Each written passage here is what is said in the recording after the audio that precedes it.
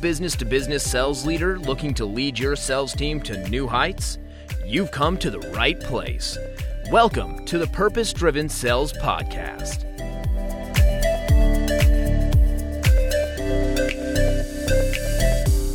Hi, I'm Josh Sweeney, joined by my co-host, Taylor Barnes. Taylor, how are you today? I'm good, man. I'm ducking and dodging. I got customers coming at me, trying to beat me up on price. I'm holding my own. I'm up against the ropes. I'm fighting back because we will not meet in the middle. We need to hold the line, Josh. Oh, man, I don't know if this is like an Evander Holyfield moment, if you're going to get your ear bit off or if you're pulling the rope-a-dope. Like, what is it? I've seen both. I've gotten my ear bit off and I've been rope-a-doping. And man, how many times do you see this, Josh? Just people getting beat up all the time on price. Oh, yeah, it happens. I mean, it happens for a ton of different reasons, which we're going to talk about. And, we really just have to train our sales reps on how to handle these situations, how to be proactive, and make sure we're not getting beat up on price, right? We have to provide a certain level of value in our service. And that level of value oftentimes costs money, right? We have to have everything in place to make that happen. So what is the first reason you see people get beat up on price? On a daily, almost hourly situation, what I see is salespeople positioning themselves as a low-cost leader. That's number one, is they go out there and they sell on price. They sell, here's what I do, and I can do it at the lowest price.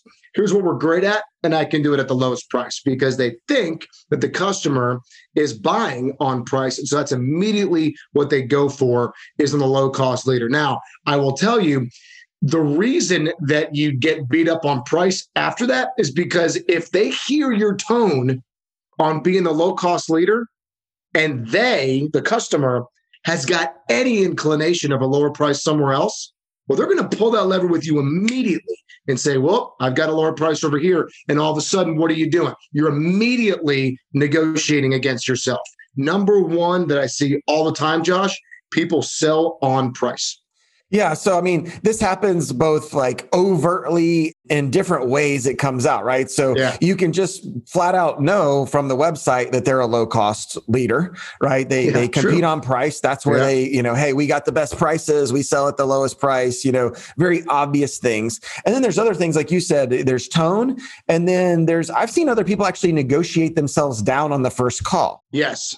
As a vendor of revenue operations and sales operations, tools and training, I've sat with somebody and heard them on their first call. Well, if that's not right, totally. Then we can give you a better price. Yep. And I'm like, that person didn't even ask about price yet. This is the first meeting. Yeah. Right. You're still talking about what challenges they're having and how you can solve them and doing the intros. And you're already negotiating yourself down. Totally. So there's all kinds of ways this can come out. Okay. It just makes me laugh, Josh, because because what you just said, I'm telling you, I hear it so often in my own organizations and other organizations that I work with. They come out and they say, yeah, it's $100, but that's list price. Right. Before discounts. It's like, well, they might have paid $100, And trust me on this, guys and girls, the customer, especially if they're in procurement, they will utilize their silence. Okay. So expect silence on the other end of the phone when you talk about price. Don't worry about it, but stop negotiating against yourselves. I agree with you 100%, Josh. I think that's one. And then kind of segue into what you were saying. I think people tend to lean on selling on price versus value, right? And that's where, gosh, especially if you've got something special. That's really where people shoot themselves in the foot. Just to give you an example, when we talk about our IP, okay, our IP from an organizational point of view is specifically, we've got engineers all over the world that we project manage at a very granular level. And the competition typically says, I've got a pool of people, pick one, and then you can have them. Right? Well, that's the value that we sell on. We sell the end result, right? It's kind of like the babysitter analogy that I always like to use. Every time a babysitter comes over, I say, hey, what do you do for a living? And she says, well, I sell babysitting. I was like, give me more. I sell an hourly rate, $14 to $15 hours. Give me more. And she just looks at me with a question. I'm like, no, you sell date night. You sell date night. That's the end result that you sell. So sell on the value.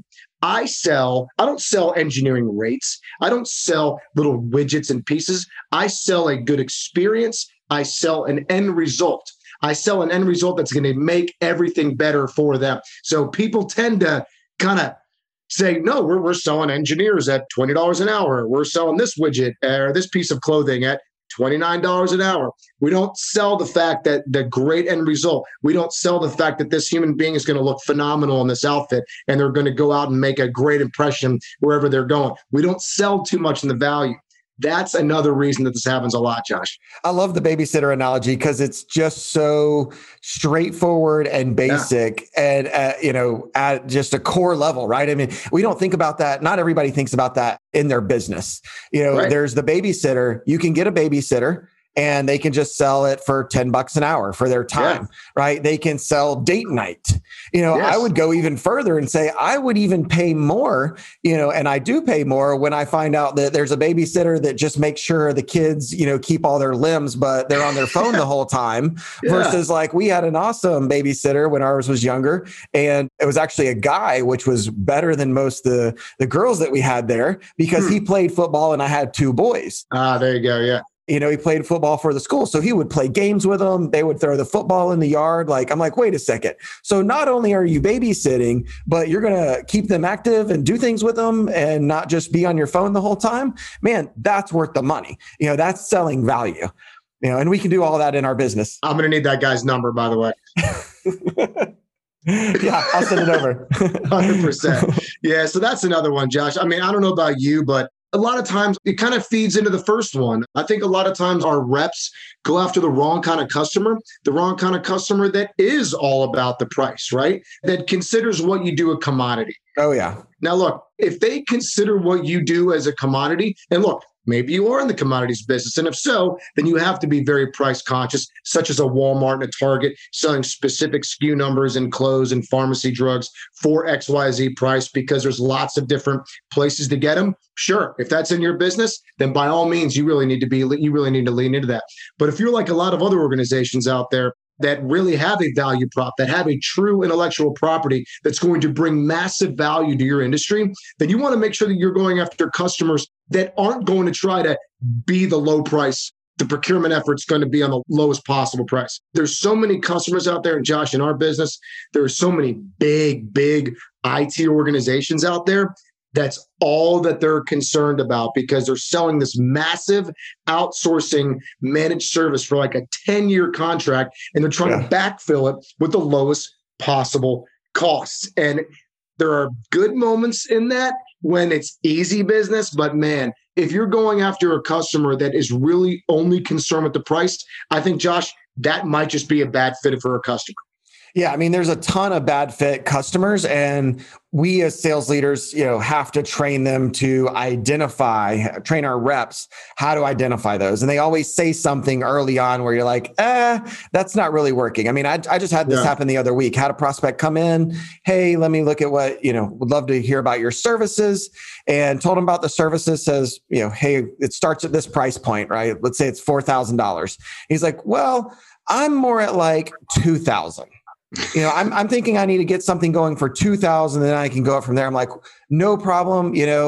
That's not a good fit for us, but let me know who you find. I'll send you over a few referrals to people I think work based on those rates, right? And what you might be looking for. So no problem. I'll pass you off to the next person. But a lot of sales reps try to recover those, try to come up with something, and sometimes it's the right time and sometimes it's not. But saying no and saying it's a bad fit saves you a lot of time and headaches, really, in negotiating the deal. What's the last one we have on the list here? Probably, and I look at this and gosh, this is so much easier said than done, but educating the client on why you, not what you do necessarily, but why you. I mean, naturally, you need to identify who you are as an organization and what you do well. So the who and the what are very important, obviously, especially when you're introducing the company, but educating the client on why specifically you is an enormous part of this because, again, if you go, the reason that you need to deal with me is because I'm a low-cost leader, well, then you kind of just dug your own grave a little bit, right? But if you educate the client in terms of here's why us, here's why other customers chose us, here is some tremendous feedback that we got, here's an example of not a price, of a project that went incredibly well from an end result point of view because they chose us.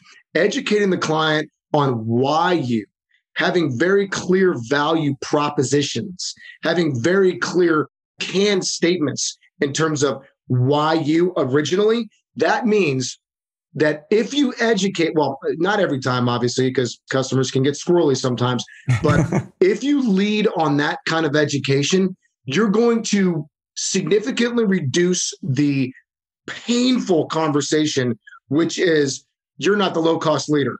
I see as cheaper price. My response to that a lot of times is, of course you do, because they're not as good as us. Of course you do, because they don't have the same value as us. Of course you do, because they do it that way. We do it our way. And here's examples on why it needs to be through us. So I think educating the client, Josh, is a huge part of this. Yeah. And I think, it's not just educating on the value, right? There's a lot of ways to educate on the value that we have to have.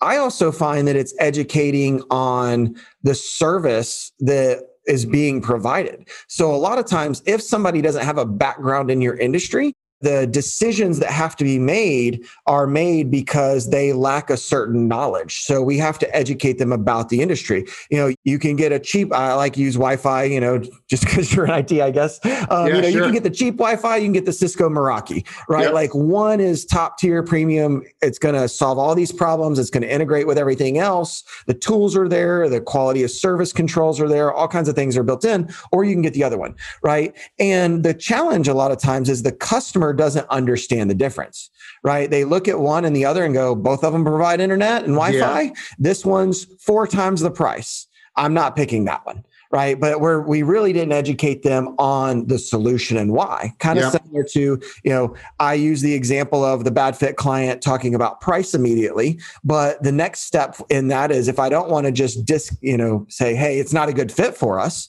we have to then step up and educate them on why this price matters. Why is there a minimum amount? I see this in a lot of service industries where it's, somebody says, well, I want to generate leads and I'm going to spend $500 a month on ads.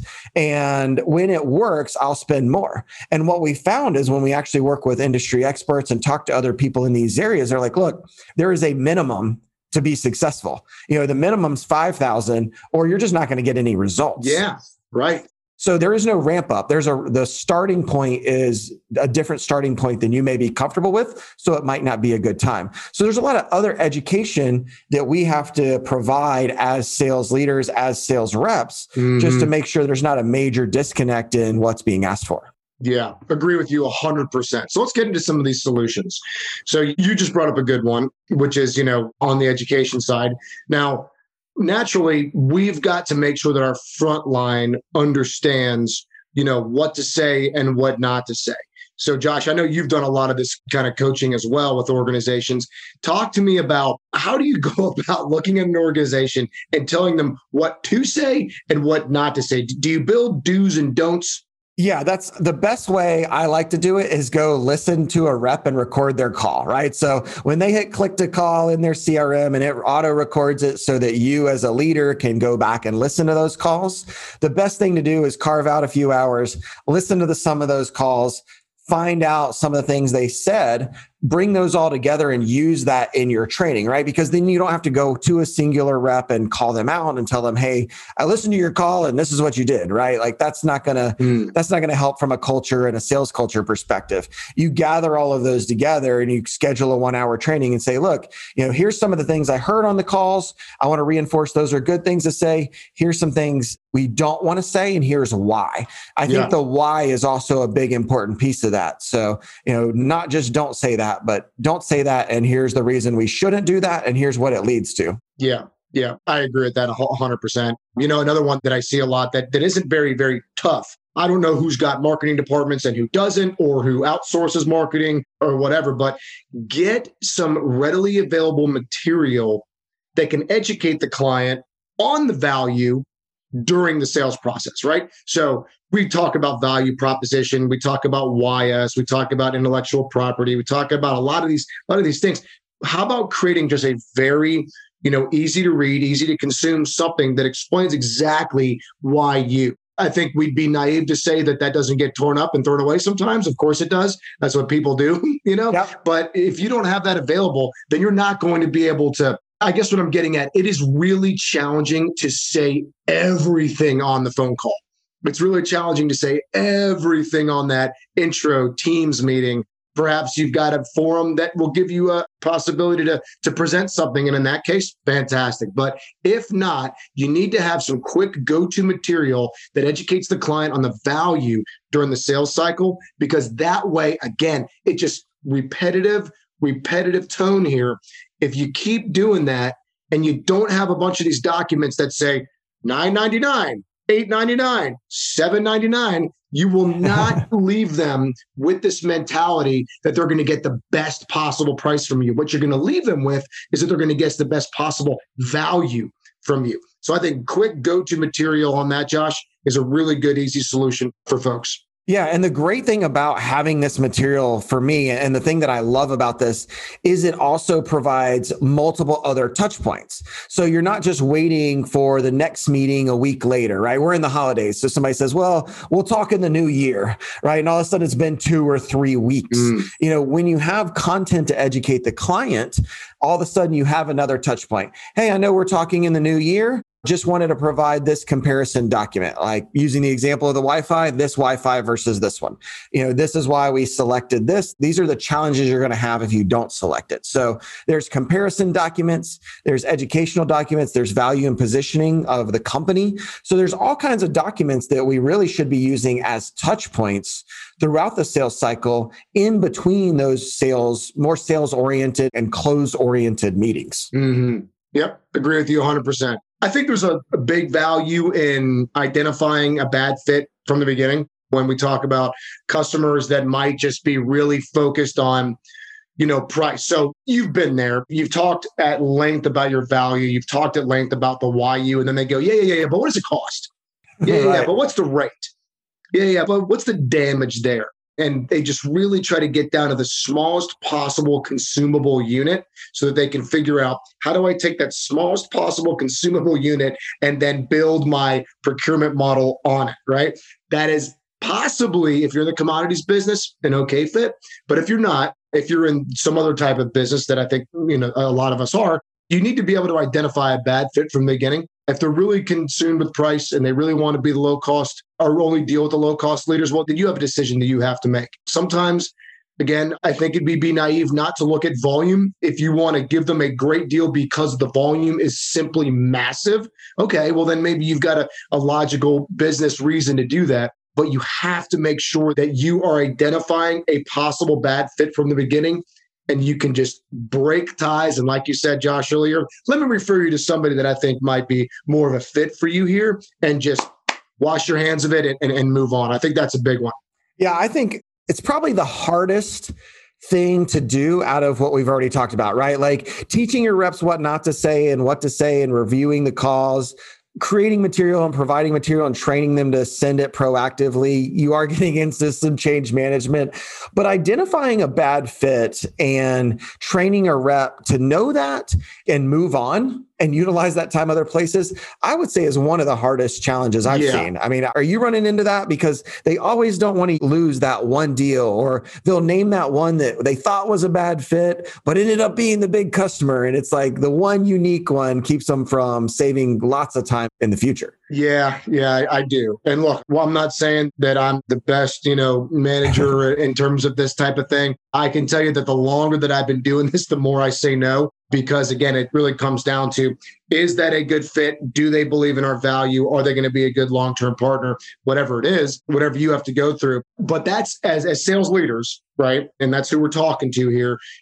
It is easier for us to say that at a high level, strategic and vision point of view. It is really tough for the salesperson who's trying to make a living by converting deals. So we as leaders have got to be empathetic.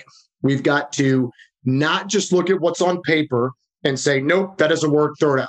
Right? We have to dig in and we have to make a true, good business decision, well thought out decision. And as leaders, all we can do is make business decisions on the information that we're providing, right? That's the best chance of us making the right decision. So you basically, I agree, Josh, teaching the reps what to say, what not to say, teaching the reps to take that a step further and be like, this isn't a good fit. That's a whole different ball of wax. You know what I mean? And it's much more challenging for a sales rep who might have a fish on the hook to let that fish go. Oh, most definitely. So the last one I think we have is, really just selling the end result. So this goes back to the challenge around selling value is, selling the sizzle, not the steak. What are you going to end up with? Where are you going to be when this is done? And keeping them focused on the end goal and the vision. And I think I heard a good one in real estate as like a sales tactic one time that might go for this end result. So the scenario was, you're showing all these houses and there's always something wrong with the house, right? They're usually not perfect. There's something that's off. But there's something that the person likes, right? The couple likes. So the scenario here was the wife really loves big, tall windows in the living room, right? So they go in and you look and she's like, oh, I love the windows, just loves the windows. And you're like, okay, mental check, loves the windows, right? And then you go into the other room there and they're like, well, this one room for the kids are kind of small, not sure about that. And what they said was, what you need to do is you need to harp on the windows as the real estate agent. You need to, you come back out and you're like, how are you feeling about the house? Well, I really like this. And, but that room's small. Yeah. But just picture yourself sitting on the couch, or having friends over in those big windows, letting all the light in, it's that end result. Where are you going to spend most of your time? Right. You're going to spend most of your time with the family in the living room, not in the bedroom where you're going to sleep and your kid needs a bed, right? There's other playrooms or whatever it is, so it's really selling that end result, selling that end state. How else do you see in other industries other than real estate, of course, them, selling that end result, what they're really going to get? Well, I think, to kind of apply it a little bit to what I was mentioning earlier on selling an engineer rate, for instance, or selling a contract, if you're in the general contracting business, selling out contractors or whatever your situation is, if you happen to be selling people for a T&M or projects at a T&M thing, selling the end result is absolutely the most important part. But I like the way that you said that real estate example. So here's a hack. What we do when we go into this is we don't say that it's going to be perfect. We don't say that the people are going to get along with every single on-site contact. We don't say that it's going to be, seamless throughout. We don't say that nobody's ever going to get sick or show up late or any of that, right? So the end result that you're selling also can be fairly pragmatic. And I think customers, the lady in the house, the example that you used, really appreciates that, right? So you can lean on what's very, very important to them. And then you can also lean on the fact that it is going to be nearly perfect, almost perfect, just about perfect, almost 100%, maybe 90, maybe 95, whatever it is. But being open and honest about that end result and really what that end result looks like. That end result doesn't mean that it's going to be utopia. That doesn't mean it's going to be the most perfect engagement of all time. No one bats 1,000, right? No one. So selling the end result along with when things go wrong, here's how we fix them. When things are, here's how we mitigate against possible risks. In the people business, hey, they're people. They could have a bad day. They could get sick. They could, not show up. They could take another job. People are the most unpredictable people on earth, no pun intended. So that's one of those things where you have to also, when you're selling the end result, you also want to sell here's really what to expect. And I think if you do that, they're going to see enormous value in you because you're being very honest and pragmatic about it. The end result is obviously a success. That's what you want to sell as a success. You don't want to sell a perfect utilization rate, a perfect 100% service level agreement, a perfect milestone achievement on every step. You want to sell the end result. And when things happen, which they will, here's how I'm going to manage to them. And if you do all that, they're going to wonder, man, I don't even know if I need to talk about price because they've got everything in order. And they want to know what it costs and whatnot, but it becomes such a lower priority for them when you bring in all of these things that you're going to bring to the table. Price, our goal as sales leaders, price needs to be third, fourth, fifth, whatever it is. And in our business, Josh, we tend to say it's like the third or fourth most important thing. If it's the first most important thing, we need to have a look if it's the right customer, not to digress into another solution. But that is what I see having the most impact, is selling the end result and telling them when things happen, how I'm going to manage to it. Definitely. So with a final question, and our final question to you as sales leaders is, how are you helping your sales reps sell value instead of price? And this has been Purpose-Driven Sales with Barnes and Sweeney. Now go lead on purpose. Thank you for joining us on the Purpose-Driven Sales Podcast. If you've enjoyed the content, the best thing you can do to support us is go out to iTunes and give us 5 stars so that we can continue to reach more sales leaders.